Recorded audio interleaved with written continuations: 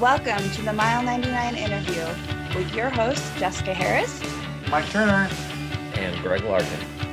Enjoy this episode. We'll see you on the trails. See you out there. See you there.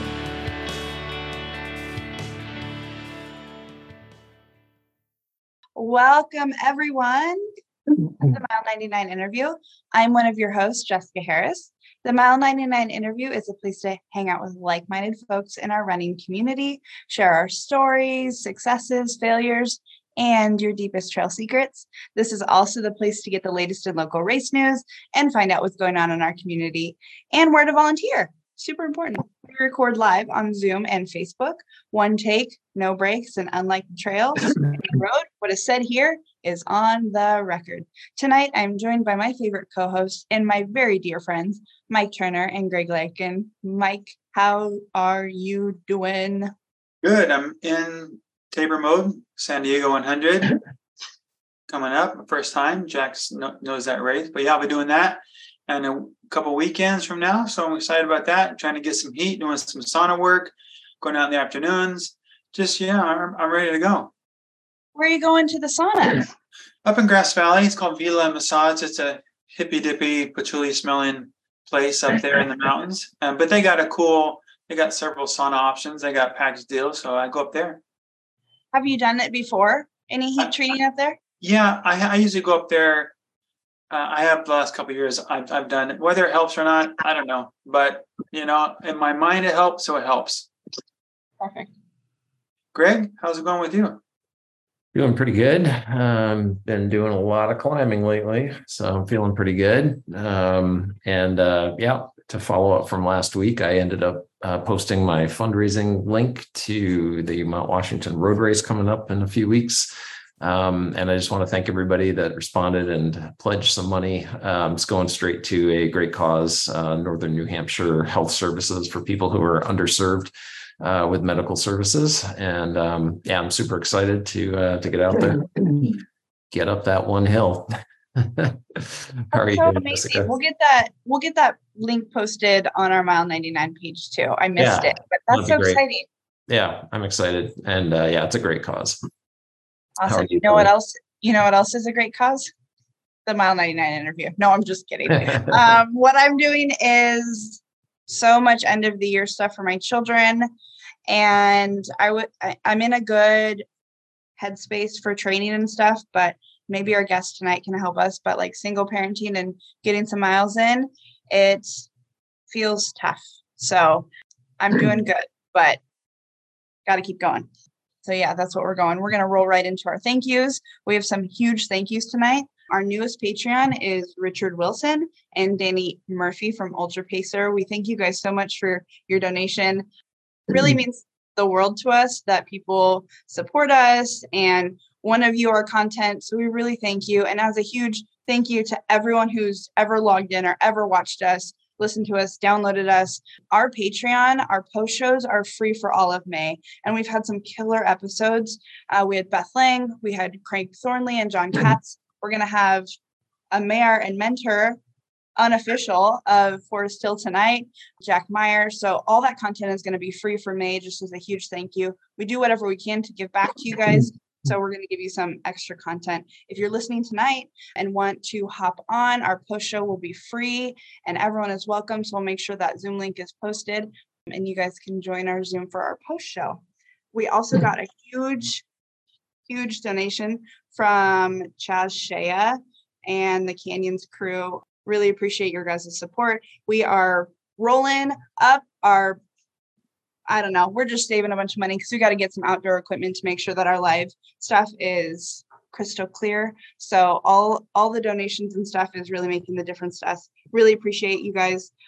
We have our Venmo. If you guys aren't up for doing a monthly reoccurring, our Venmo is at the Mile 99 interview. Any donations are appreciated there as well. Really, really thank you guys. Feeling so grateful for May. So that's all our Mile 99 news, but I know that our community is bustling. What's going on, Greg? Well, for sure, this weekend is Memorial Day. So, of course, we're going to have the Western States training runs starting, Saturday, Sunday, and Monday. So anybody signed up you probably already know, you'll get to see the last 70 miles of the course, and you'll be seeing maybe for the first time some of the effect of the mosquito fire and the storms we had over the winter, but also, as we discussed last week, some of the amazing trail work and restoration that's been done by hand by so many volunteers out there in the various districts that the race runs through. So drink it in. If you're in the race, just like really get into it and just keep prepping for that race day. So it's going to be exciting. I'll be out there on Sunday at Cal 2. And I'll be out there Monday at ALT doing some volunteering. So I'll look forward to seeing all of you out there. It should be a lot of fun.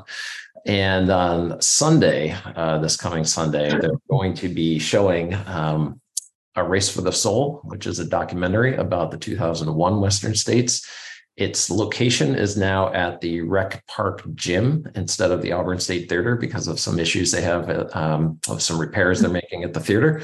It still starts meet and greet at 6:30, and then at 7:00 is the show. And it's pretty short, less than an hour.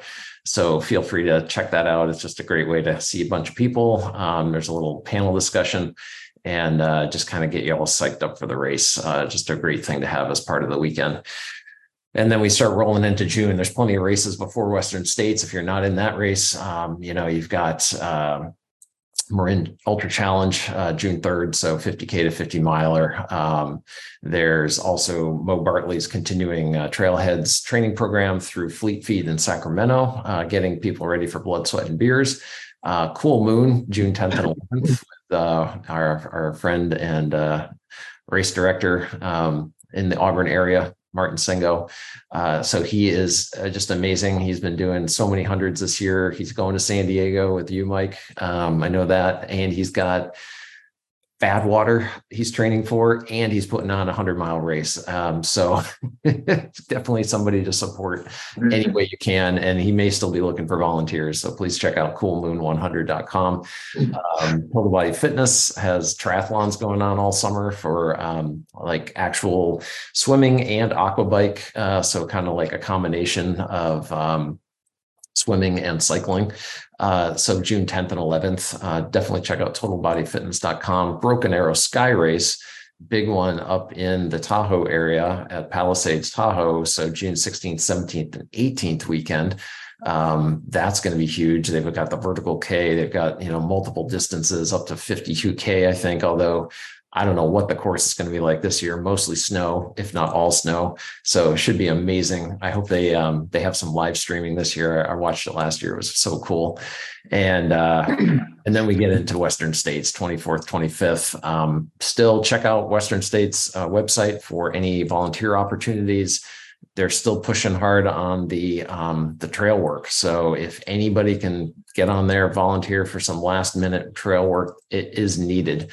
They're working hard on every section, heading back up the trail to the start, that direction, up to the snow line, essentially. So anybody that has some free time, please check that out. We're going to do the pre-race update. And then after that, we take a breather, and then we're going to roll it Tahoe Rim Trail in July, and we'll be doing a briefing there on July 10th. And then finally wrapping up July, Blood, Sweat, and Beers, July 23rd. And anybody that wants to join up with our guest a couple of weeks ago, Beth Lang and her crew, they're going to be camping out for the weekend in August, late August, I guess 18th through 20th for Tamalpa Headlands 50K. So kind of like a camping weekend and a race weekend combined that she's putting on. So get in touch with her if you want an invitation to that. And then after that, I mean, I just, there's a lot of stuff going on in the fall too, but we'll get to that at some point when it cools off. And I just wanted to mention, we have Cool Moon race director Anne on our show, and she wanted to let everyone know that anyone who's not doing the Memorial Run this weekend, Trail Running Adventures has a Cool Moon training run this Saturday, and there is going to be some exclusive Cool Moon swag there. So join their Facebook group if you have not already, and they have a big group run. No runner gets left behind, super inclusive. Cool Moon really needs some volunteers. They just put more registrations up.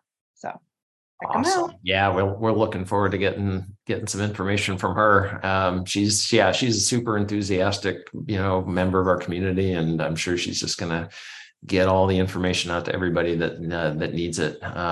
Great local race, real grassroots thing. So anybody that's not running that, again, check out their website, see if there's volunteer opportunities there. We'd love to support them. All right. Well, that's it for now. And oh boy. Yeah, there's a lot going on for sure. Lots of news, lots of things happening. But tonight, we're going to put all that aside because we're down here. We're going to chat with the unofficial mayor of Foresthill, Jack Meyer himself. Whether you're new to the trails or you're an old goat, you know Jack. You've seen him all over the mountains with his trusty cattle dog, Maggie. He's always helping somebody out. He's always pacing, crewing, volunteering somewhere. In fact, last weekend, he was down in the Eastern Sierras, crewing a friend at the Bishop Sierra 50 miler. So please welcome to the show, Jack. How you doing? Oh, pretty good. How are you guys? Good. Good to see you. Yeah, enjoying the cooler temps for this coming week. Oh man, it was like 72 here in Colfax today. It was shocking. And this morning it was like 50. Yeah, I finally got out for my first run after some dental surgery, so that was a good thing. So back at it. Yeah, man, great. Well, good deal. Let's jump right into it. And what everyone wants to know is your story. Everyone knows you now, but where are you from? Where were you born? Where'd you grow up?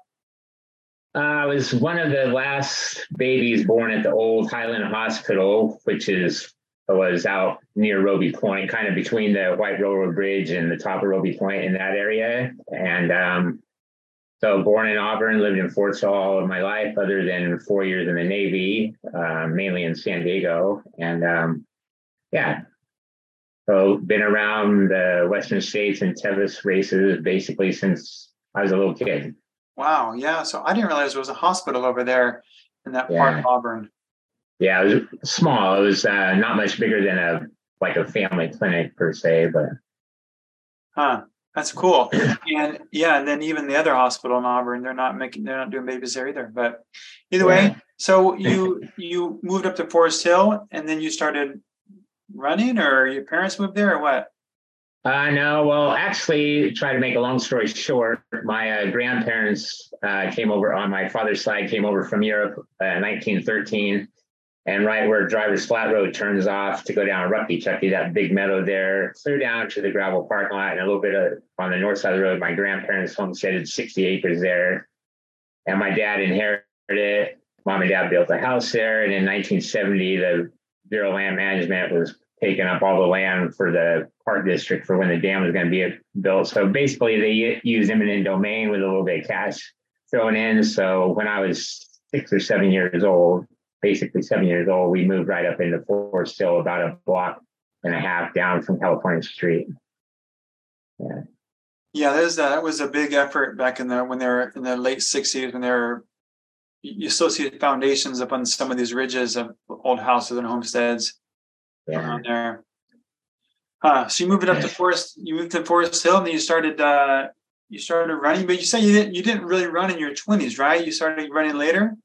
Yeah, I never ran in high school or anything. I didn't start running basically until I got out of the service. Then I was working nights, and after I get off work, you're tired, but you're wound up. So I just go run a couple miles, and then I enjoyed it. And like when I was a kid, we were always hunting and camping and hiking and everything. And I'd go out in the woods and just take off following an animal trail just to see where it went. And I always enjoyed being out like that. And I didn't start really running until I was like 29 years old, 26 years old, and then just running a few miles here and there, and then didn't sign up. My first race actually was like a half marathon over north of Carson City, basically along the Friends Road at 395. And I thought that was fun and easy. So then I signed up for a 50 miler, and that was a real learning experience.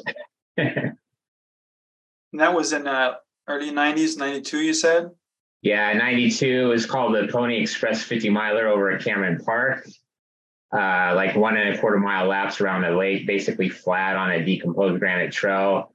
And it was July 26th or 27th that year, I believe, and it was 107 degrees.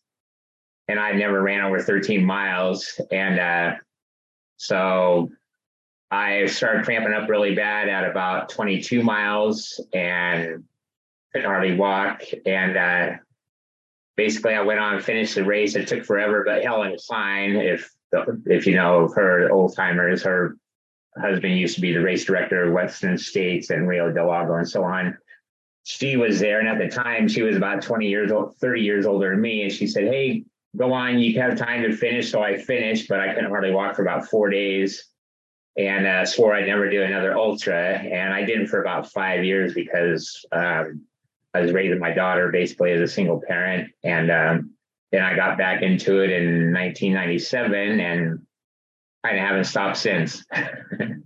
Yeah, for sure. So so the run around the lake, were you close enough to the lake you could go swimming during the loops, or?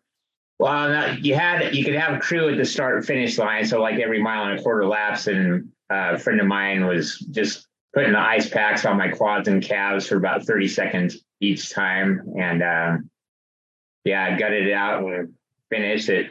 Got a slow time. It took me almost 11 hours. And I had no idea what I was doing, and swore I'd never do another ultra. And since then I've done a few of them.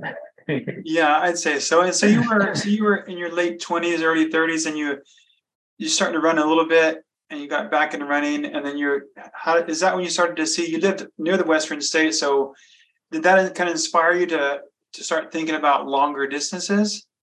Oh, absolutely. So my parents' house where I grew up, after we moved up from Drivers Flat area, like I said, I was 6 or 7. The old Western States course used to come right past their house. We were the house, big brown house on the right where Main Street and Foresthill Road split and go parallel. So the old course used to go past our house, and back then there was only a dozen runners, 20 runners, whatever, and they go past the house, and then they go down about a half mile past Wharton's Market and turn left and go down through there and down to White Oak Flat and Rucky Chucky that way. And so as a young kid, I thought, what a bunch of nuts, and who would ever want to run 100 miles? And as I got older and then started running myself, it got intriguing. And then I thought, oh, one day I'm going to try that. So what was your first 100 miler? Well, my first 100 miler attempt was States. And, like I said, like most rookies, I didn't know what I was doing, and had a couple of DNFs there. So living in Foresthill, I thought, God, I can't have 3 DNFs in a row. I'm going to have to move out of town out of shame, So then I went back and did Vermont 100 miler. And that was my first 100 mile finish. And then I didn't finish States. I didn't get a States finish until 2005. So I think States was like my 3rd or 4th 100 miler. Yeah. So I think Vermont's on Greg's list, right, of things you want to get done one day. So cooler, maybe a little more, less terrain, less elevation, I guess. Yeah, a fair amount less elevation change, but it can be hot and humid, as back there can be. But fortunate for me, the year I ran it in 2001, I believe, we had thunderstorms most of the time, off and on through the day and night, and it probably never got over like 75 degrees, and at night it was nice and cold, so I was in heaven. It was a lot better than the heat and humidity. Oh, I bet, yeah. And so it sounds like you were starting to run and doing some races and learning how to do it. Your successes and failures, like all of us get into, and then it seemed like 2006 is when things really got big for you. I mean, that was you decided to go all in, and that was a huge year. What they call it, the Grand Slam of ultras, huh? Yeah, I wanted to do the official Grand Slam, which is States, Leadville, Angeles Crest, and Wasatch, Vermont and or Old Dominion. And I didn't get into Wasatch, so I thought I'd do my own Grand Slam. And I did States, Leadville, Colorado Trail, and Angeles Crest.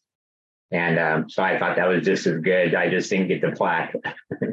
Oh yeah. I mean, multiple hundreds in a year, it's just tough to keep going from one to the next because you don't really recover. You just you keep the train going. And you were in your early 40s at that time, right?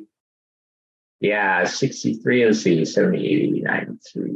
Yeah, like 44, 43, 44. Yeah. Yeah. So out of those Grand Slam, what did you like? What was the most, that you enjoyed the most or is the most challenging? Well, I enjoyed finishing all of them, but I liked Leadville, or no, I didn't do Leadville that year. I think I just liked being able, being the average Joe ultra runner and being able to pull off 400 milers within the equal amount of months, about 4 months time. And yeah.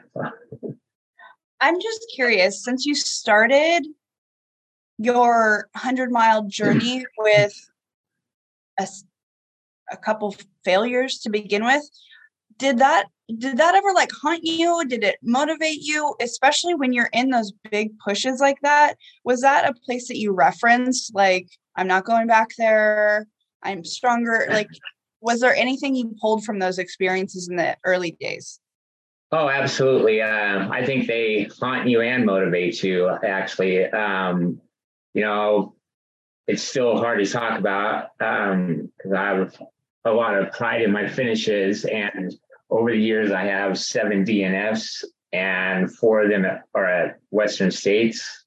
My first 3 attempts were DNFs. And so that's why I was earlier, I had 2 DNFs in a row, and I thought, I can't have 3 in a row that just crush me and I'd be embarrassed, in my own hometown. So I went back and did Vermont and then came back, had another DNF at States. And so then the next time I got in for 2005, and I just trained my tail off. And of course, a lot more experience. I knew what I was doing, and went out in 2005 and had a very good race. Everything went perfect. And when I crossed the finish line at Placer High School, I didn't only get a monkey off my back. It felt like I got a gorilla off my back. And so that was cool. I think a lot of people have those stories when they're leading into Western States. It is such an iconic race. People do have a lot of things on their back and stuff to prove to themselves and their community. So I don't think that is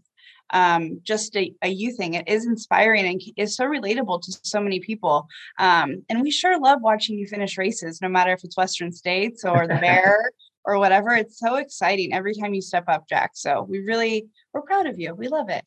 I appreciate that. Yeah. Yeah, definitely Western States is tricky. And you ended up doing it, you did it in 2005, then you kind of just did it several years in a row at that point, huh? Yeah, and then 2006 was exactly the opposite of 2005. 2005, I pretty much had a flawless race and everything went as planned. Every picture of me, I'm smiling and having a good time. And in 2006, it was an inferno year, and it was 112 in the bottom of El Dorado Canyon. And I don't do good in the heat. So basically from the start to finish, it was just a death march. And but I wasn't going to quit until I collapsed or missed a cutoff. And I had great crew and pacers.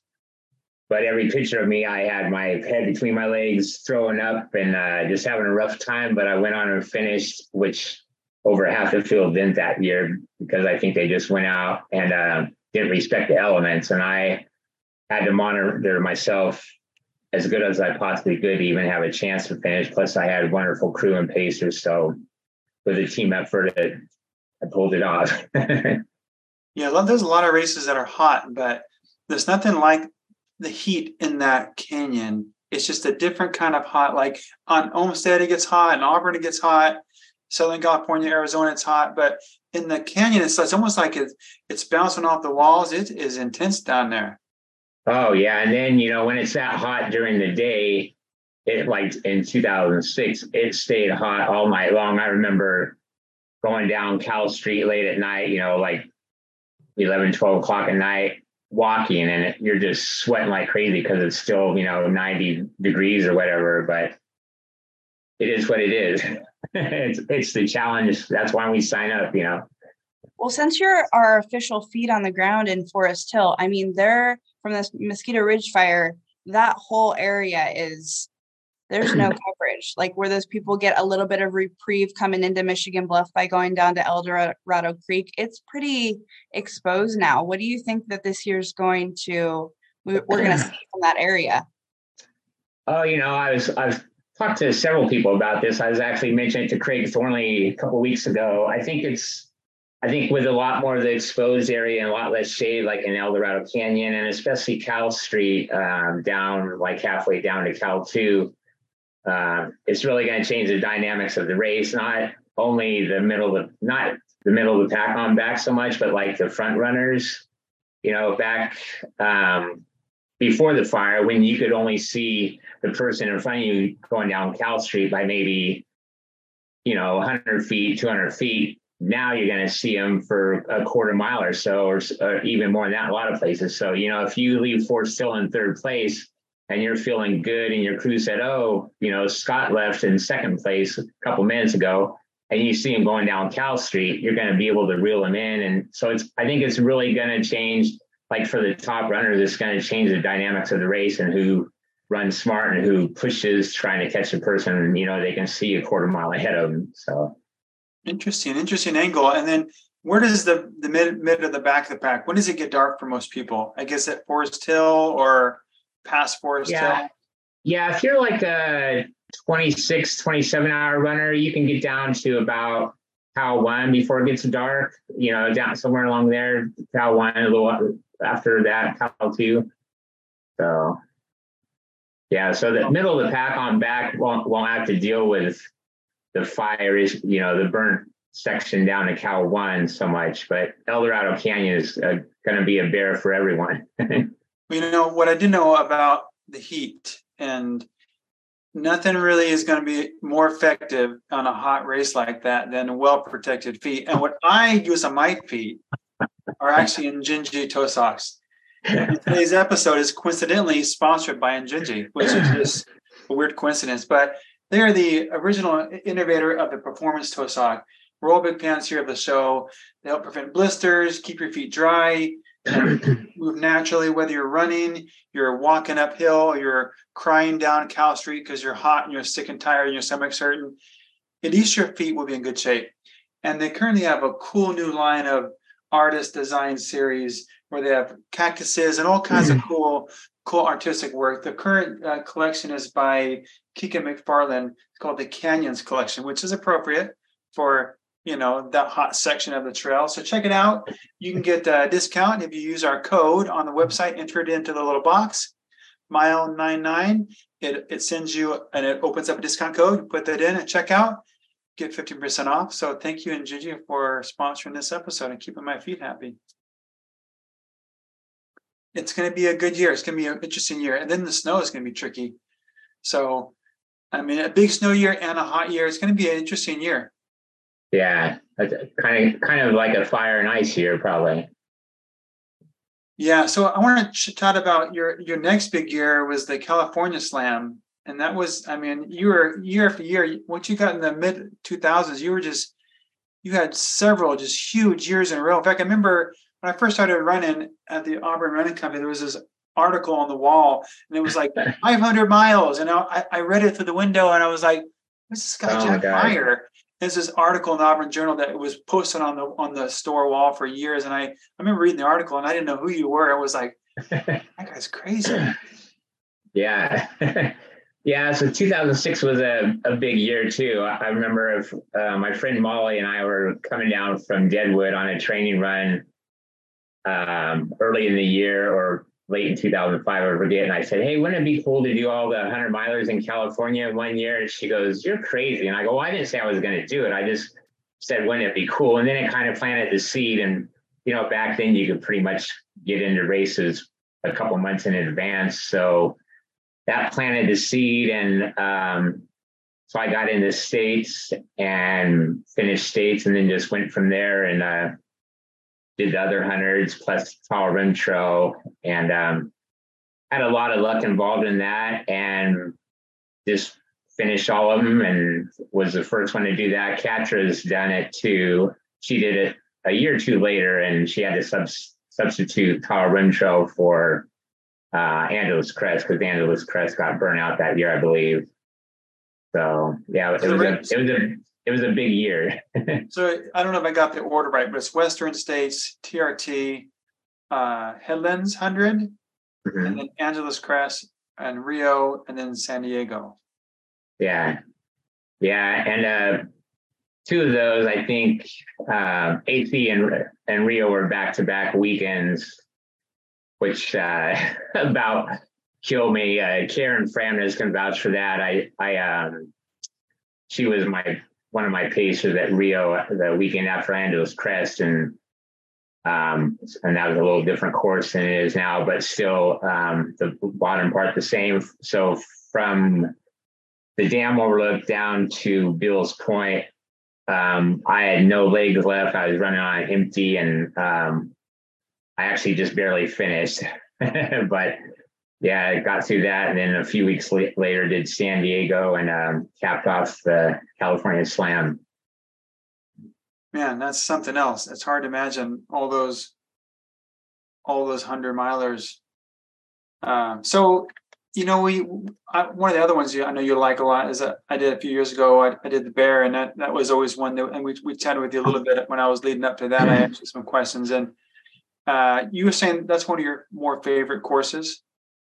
Oh, absolutely. It's even nowadays it's low key, and you know, you get a good old school vibe, and it's a beautiful high elevation course. You're just out there in the middle. Once you climb up the first climb, you know, out of Logan, Utah, then you basically don't see another house light, you know, till the last 5 miles when you look down onto Bear Lake.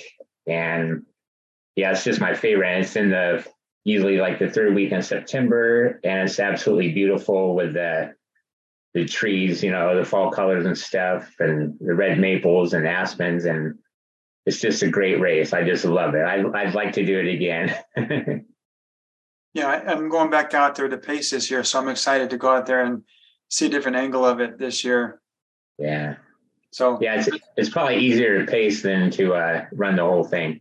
Yeah, I'm excited about not running it for sure. Yeah. So, and we usually have a lot of folks from our area going out there. It's always a big turnout. You usually see 6 or 8 or 10 people from the area out there running. Yeah. So you know, a couple of things I want to chat about is some of your advice for new runners, because you filled out a questionnaire, and it's really good. You've been around, you know, you've done a lot of races. You're always helping people out. You always have good advice. But I think what you said was that don't be afraid to ask questions. You know, ask about anything and everything, and pick the brains of all these old timers. And that's good advice. Just ask questions, right? Oh, absolutely. And you know, I think a lot of newbies per se are afraid to ask questions, you know, even though they want to. But, you know, I think all of us ultra runners, we're a great community, and we're all easily approachable. If you have a question about something, walk up to someone and ask, and ask several people, get different opinions, and then you just go out and try and see what works best for you. Yeah, especially with gear and different types of products. There's so many types of products, and some people like a handheld, some people like a full-on vest, and there's so many options of clothing. That's like these. We have a lot of community runs in the area with Wednesday night, Thursday nights, Tuesday tracks. So a lot of opportunities to run with people of different backgrounds. And during Western States is fun because you have people out there from all over the country that'll be hanging out. So yeah, ask questions and get out there. Another thing you said is that push yourself, push your limits. You know, don't get in when the pain starts, and you'd be amazed what your body can do if you just push a little harder. Yeah. Yeah. You know, because being around the ultra running scene for years, you see a lot of people, not necessarily just newbies, but, you know, some veterans too. They, you know, when they start hurting, you know, say at mile 50 of a 100-miler, and they start hurting, you know, regardless of stomach issues, blisters or whatever, they just kind of throw in the towel. And, you know, that's fine if that's for you, but I think a lot of people, if they push themselves, you know, you can get through those things with a little bit of help or a little bit of mental training too. You can just go further and just keep going. As you know, unless you're in really bad shape and yourself. My motto is just keep going until you miss the cutoff and realize how far you can push yourself. And then next time, you can work through that and get a little further. So. Is there a particular type of stress that has been a hard for you to overcome, or took you a little while, whether it's heat or coldness or chafing or in overall or any particular race? In your career, what's been the challenge that you've had to like really put some effort into to figure out? Oh, the heat mixed in with getting bad stomach issues. Yeah, there's been a few races where I've pushed too hard early on and got myself in real big trouble with stomach issues, and they were just thrown up for many, many hours. But you just, wash your mouth out, keep drinking and stay hydrated and keep moving. I think that's really good information for people. Even people who've done it a long time are going to get a sour stomach, and you just kind of figure it out, put your best puke forward. No, I'm just kidding.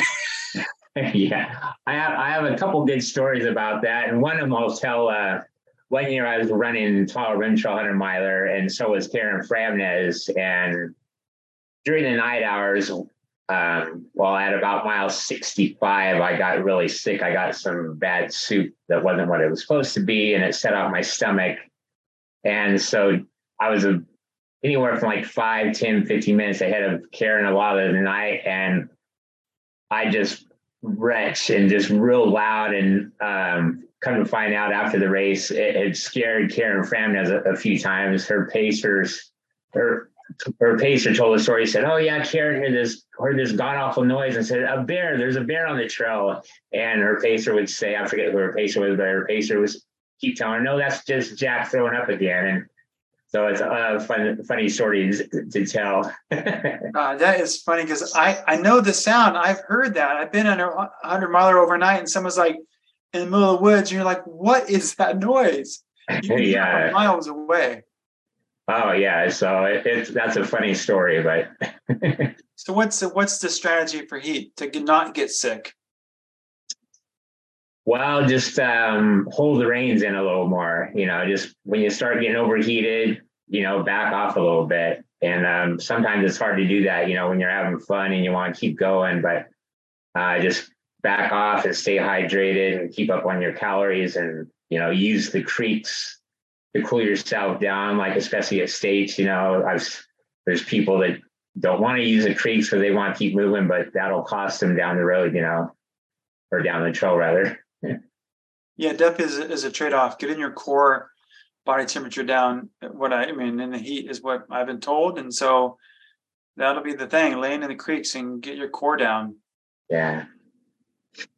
Well, I've seen people do the like ice around your neck or in your bra or your pants or whatever to really like immediately drop your body temp down. So I know there's a lot of tricks, those bandanas that people stuff with ice and hats and stuff, I think are trending now. People take care of themselves a lot better than they used to. Yeah, and you see that a lot more nowadays than you did in the past. And, a lot of people, the ice bandanas, use your arm sleeves to stuff ice in to just cool down the blood in your veins and stuff, and ice everywhere you need it and can put it. Yeah. So there's a lot of, you have a lot of stories, and I always try to pick one thing that kind of defines this person's journey or something, but there's so many for you. But something that is really appealing to me is that you were a single parent, and your daughter we love so much. Hi, Lindsay. She's watching right now. Hi, Lindsay. And I just, how did you manage that single parenting, and you had some races, and even though kids are out of your house and maybe have their own kids, you still are their parent, and she's a runner now. I mean, that must just be like an awesome experience for you guys to share that. Oh, absolutely. Like when she was young, as the saying goes, it takes a village. I was a single parent, but had real good neighbors nearby that were like her second parents, and that if she didn't go to a run with me, they'd babysit, for the day or the weekend. And they were real good. They were, like I said, like her second parents. And so then being around the races and stuff, it got in her blood, I guess, like everyone else's. And she actually, I think her first experience that was really cool was she paced me. I think she was only like 15 at the time for like the middle 5 or 6 miles at Vermont 100 miler. And then she ran in like the last 5 or 6 miles with me. And she's ran in with me every year at states I've done and other races. And then she started doing ultras, like 30Ks at first, like down Rodeo Beach and stuff. And then going up to the ultras. And she just did a Silver State 50K this past weekend, which I missed because I was down at Bishop. And I want to give a shout out to my friend Caitlin, who did Bishop, which is a very hard race and hot and everything, as her first 50 miler, and she crushed it. So and again, this year Lindsay's attempting Tall Rim Trail 100 miler in July, so I'll be there pacing and crewing for that too. Yeah Awesome. And it's a dad's dream. I was just going to say it's a dad's dream. Hope my daughters are listening. Yeah, I think Go ahead.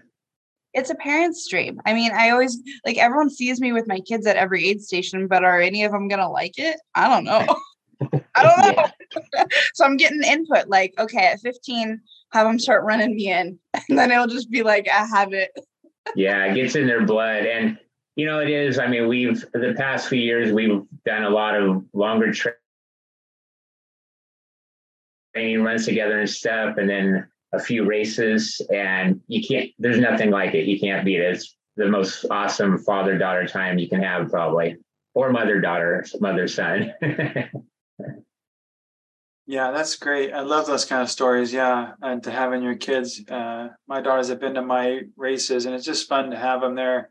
And even you can even inspire adult children by, when we age, you can still inspire your kids, even at my age. But anyway, other things you've done, I want to chat about. I saw the Trans Rockies on your list. I had a friend that did that a few years ago.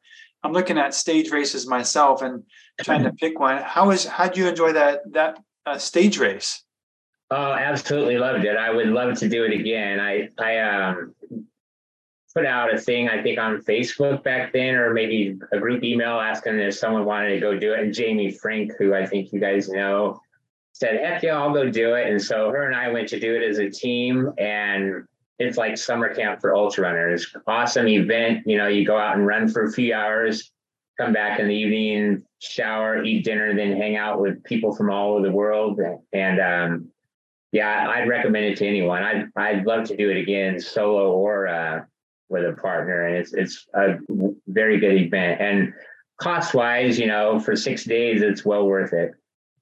So you were teams? That means you alternate days, or each day you alternate distances, or how that works? No, as a team, you both run all 6 days, and I don't know if the rules have changed since then. That was like in 2010 or 12, but you have to stay together during the day. Like if you're running as a 2-person team, you have to come into the finish line each day within like 5 minutes of each other, so it keeps you together. You can't separate and just take off, and finish 2 hours ahead of your buddy. And like at Trans Rockies, on the second day, you go over Hope Pass, which is on the Leadville course. And each day they still have a 3-day, I believe, which you used to only do solo, but I think you can do it as a team now. But if you do it, sign up for 6 days, because each day it just gets more beautiful and more tougher. But you get 6 days of hanging out with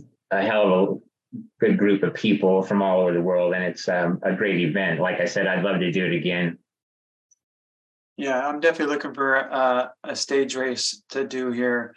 Hopefully next year is the plan. So yeah, that's good. I think I thought it was maybe 3 days these days. It could be 3. I'm not sure. I'll look into it. And you went to Switzerland as well. You've been all over the place, Jack. Well, not as much as I want. Everything costs money. But I went to do the Eiger Ultra Trail a few years ago. I think 2019, and even though I had friends involved in the race that live over near Grindelwald where the race starts and finishes, and which is absolutely the most beautiful place I've ever been. And I've been quite a few places, but it's a very tough race. Like they say, Europeans don't believe in switchbacks, either go straight up or straight down. And I knew what I was in for. My friends had told me about the course, and I went out and hiked some of it a few days beforehand. But it progressively got hotter as race weekend came, and so make a long story kind of short, I started cramping really bad about mile 17, just got off of cramp, so I turned it back a notch and figured I'd get rid of them, never did, and I timed out at 53 miles, which really sucked because the last 10 miles was basically the easiest miles of the course, and I'd already hiked it a few days before. But it's the most beautiful race I've ever done. And that, again, I'd like to go back and at least do the 50K, maybe not the 101K. But even though I timed out and it's a DNF, it was still just amazing. Yeah. Yeah, we've had lots of folks going overseas the last couple of years, and it's just, the pictures are just, they're like screensavers on your computer. It's just hard to imagine how big those mountains are out there. Oh, yeah. And speaking of screensavers, anyone listening in, punch in Grindelwald, Switzerland, and look at pictures. And like, my little hotel was right across the street, literally from the start finish line. And I'd set out on the deck in the morning, having breakfast or dinner in the evening, and look right across the valley to the north face of the Eiger. And it's magical. Wow. And then it kind of leads us into the big races. You ended up, you took a stab at your first 200 miler. That was something else. That was a few years ago as well, huh? Yeah, 2017, Tahoe Rim Trail, or Tahoe 200 rather. And that, for going into it rather undertrained, I had a really good experience. Well, for the most part, but 99% good experience. I had a wonderful crew and pacers and just top notch. And I only had one low point, and that about did me in. I came into Heavenly at 104 miles and sleepwalking, hadn't slept any yet, not on purpose anyway. And my legs were just killing me, my lower legs. And I literally had tears in my eyes. And I told Lindsay, I go, I don't think I'm going to make it out of here, kiddo. And so having great crew and pacers, I ate a bunch and slept for 2 hours. They said the first hour I was like a dog having nightmares, just shaking and everything and twitching and dropping tons of F-bombs. And then the second hour I was just comatose. And then I got up, ate a bunch more, grabbed my pacer at the time as Tom Cadlock for that section, and took off up out of Heavenly and never looked back, and had a great, had a great race overall. And I wanted to go I had such a good experience. And, up there, you look around every turn, it's just more beauty. Oh, and yeah. I was so happy and had such a fun time overall. I wanted to go do Moab a month later, but I only had one day of vacation left, and I had to use it for a wedding. Oh, well, someone's lucky.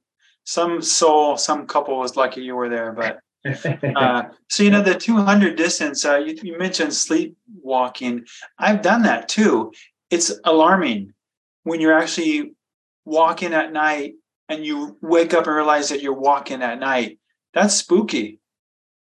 Yeah, my friend Kelly was pacing me at that time, and she kept, about the last 5 miles coming down into Heavenly, she kept saying, Jack, stay awake. And I go, just give me 30 seconds to lean up against a rock and close my eyes. So she literally put her hand on my chest. I was out cold. 30 seconds, I just leaned up against a big granite rock. 30 seconds later, she said, okay, let's go. And then I went into the aid station. And I think after that, the whole entire race, I never really slept walk after that, but that was like, that was enough. I was sleepwalking before that. That was the first night? Yeah. And did you sleep the other couple following nights? I slept a couple more times. I slept for a total of 4 hours and 15 minutes. And it took me like 93 hours, I think, to finish, somewhere around there. And But yeah, I slept for about an hour and a half at Brockway Summit. And then I could have went on after that to the finish without sleeping, but I wanted to finish in better shape, so I took about a 45-minute nap at Tahoe City and then went on from there. So like 4 hours, 15 minutes total. Lindsay just posted in the Facebook chat. She said pacing him to the finish at Tahoe 200 meant asking him over and over if he was awake. Yeah, I was fighting it. I was awake, but not by much, because I finished a little before sunup that morning, and it was a real struggle. And she paced me the last 10 miles, at which time she was like 4.5 or 5.5 months pregnant. And so that was really cool too. Wow. And now I'm being told Lindsay wants you to talk about the milkshakes. Oh, well, milkshakes, when you're running long distances, they're good for you. A lot of calories, fat, protein, and they're filling. And during the course of Tahoe 200, I think she bought me like 12 milkshakes. Wow. Two alone just at Tahoe City. She met me over at the golf course where you come down off the rim trail with a milkshake. And before I got to the aid station, like, a half mile away, I had finished that when I asked her to go get me another one. So, yeah, I had a lot of calories just drinking chocolate milkshakes during the race, but plenty of other food on top of that. But, yeah, the milkshakes are always a story. Yeah, you can't go wrong with milkshakes. That sounds, I could eat a whole carton at an aid station, probably, of ice cream, Yeah. Yeah. So how do you train for, what was your training like for 200? You did a stage race, so you had some experience with multiple day events, but what was your plan? Well, my plan was for Tahoe 200 was to get more training in than I did, but life gets in the way sometimes. And my biggest training run leading into Tahoe 200, 3 weeks beforehand, I went up to Squaw Valley and ran up over the top, connected to PCT, and ran out to Echo Summit, which is like 53 miles. And I did that solo. Finished about an hour after dark. Lindsay picked me up. And so that was my longest training run. So I got in a few, 30, 40 mile runs and just a lot of power hiking stuff, because you do a lot of that at the 200, at least for the middle of the packer. But you just go out and train and do, back to backs, even if the second day is just power hiking. And but I'd like to do the Tahoe again and go into a better train and see if I can knock off a couple hours. But hard to do that when you get older too. Yeah. What would you do differently? What did you learn about the 200 distance that you would go back and switch up? Not a whole lot. I picked a couple of people's brains who had done a couple of 200s, so I didn't go into it naive or anything and with experience. But I think about the only thing I would do differently is I would take a couple hours sleep earlier on. Yeah. 100%. I would say the same thing. Sleep early, sleep often. Yeah. The one reason I didn't sleep earlier is just in my mind, I wanted to get a little past halfway before I slept, which Heavenly was 104 miles and Tahoe 200 is actually like 205.5. So it was just a mental thing. I wanted to try to get more than halfway before I slept, which wasn't for me. I think I would have rather slept for an hour or two first at Sierra Tahoe, around 100K mark first. And when you slept, did you have a crew, or did you use any of their sleep stations? Oh no, I had a crew. I had a great crew. Mike Holmes and Lindsay were my crew chiefs, and Mike had a pop up, 10 by 10 pop up with 2 walls, a propane burner stove, and it was just like pulling into a rest stop in a nice thick blowing up mat, and I had everything I needed. Great crews and pacers, yeah. Yeah, and it sounds like it was a good time. And if you go back, you can get some time off, and see if you can cut that down a bit. Yeah, hopefully. And if not, just another finish would be cool. Yeah, I think you would try any of the other 200s, and there's a lot more popping up. There's a new one in Oregon. There's Arizona has one. You think you try any other place? Oh yeah, I definitely like to do the others. Not all in one year, but I'd like to do Bigfoot because everyone says it's a little harder than Tahoe, and so I'd like to try it. And it's more remote, I think. So it'd be fun to try Bigfoot too. Well, I guess we'll have to get you back on the show because we're already at an hour, which seems crazy. But with Maggie wants to come on next time. You need to pull her on for the post show. Okay. The fans are wanting Maggie. But I was just going to say, with 137 races on Ultra Sign Up alone, and we only talk for an hour, we will have a post show, and everyone is welcome. The Zoom link is on Facebook. Anyone who's listening on the podcast, head over to our Patreon if it's in May, and it's for free. We love it. But before we wrap up in mile 99, it's what we do here is our rapid fire questionnaire. Jack, are you ready? Sure. Okay. What's your favorite local trail? How local? To you, I guess. I think my favorite rave run section, my favorite trail, I'd have to say the PCT between Sugar Bowl and Squaw Valley. Awesome. Nice. No one said that before. That's fun. We heard about the milkshakes, but what are you eating after a race? What's your favorite post-race meal?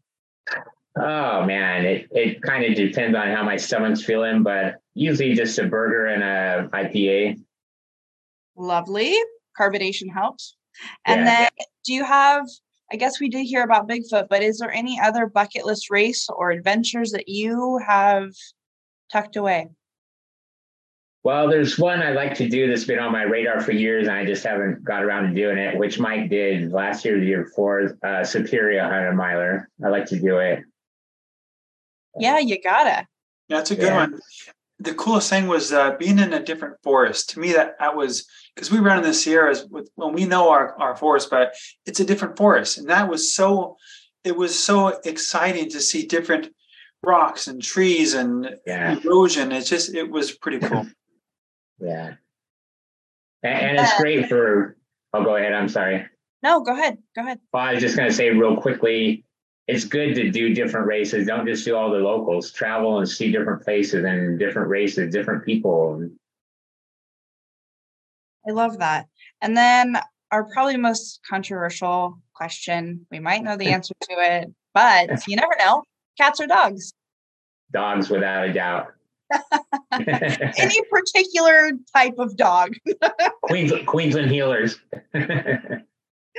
All right, everyone. That has wrapped up an hour. What do we have coming up? We're off next week. And then our episode 97 is with Ann right before Cool Moon. We're going to get to know the co-RD for the Cool Moon races. So that's pretty exciting. She's so awesome.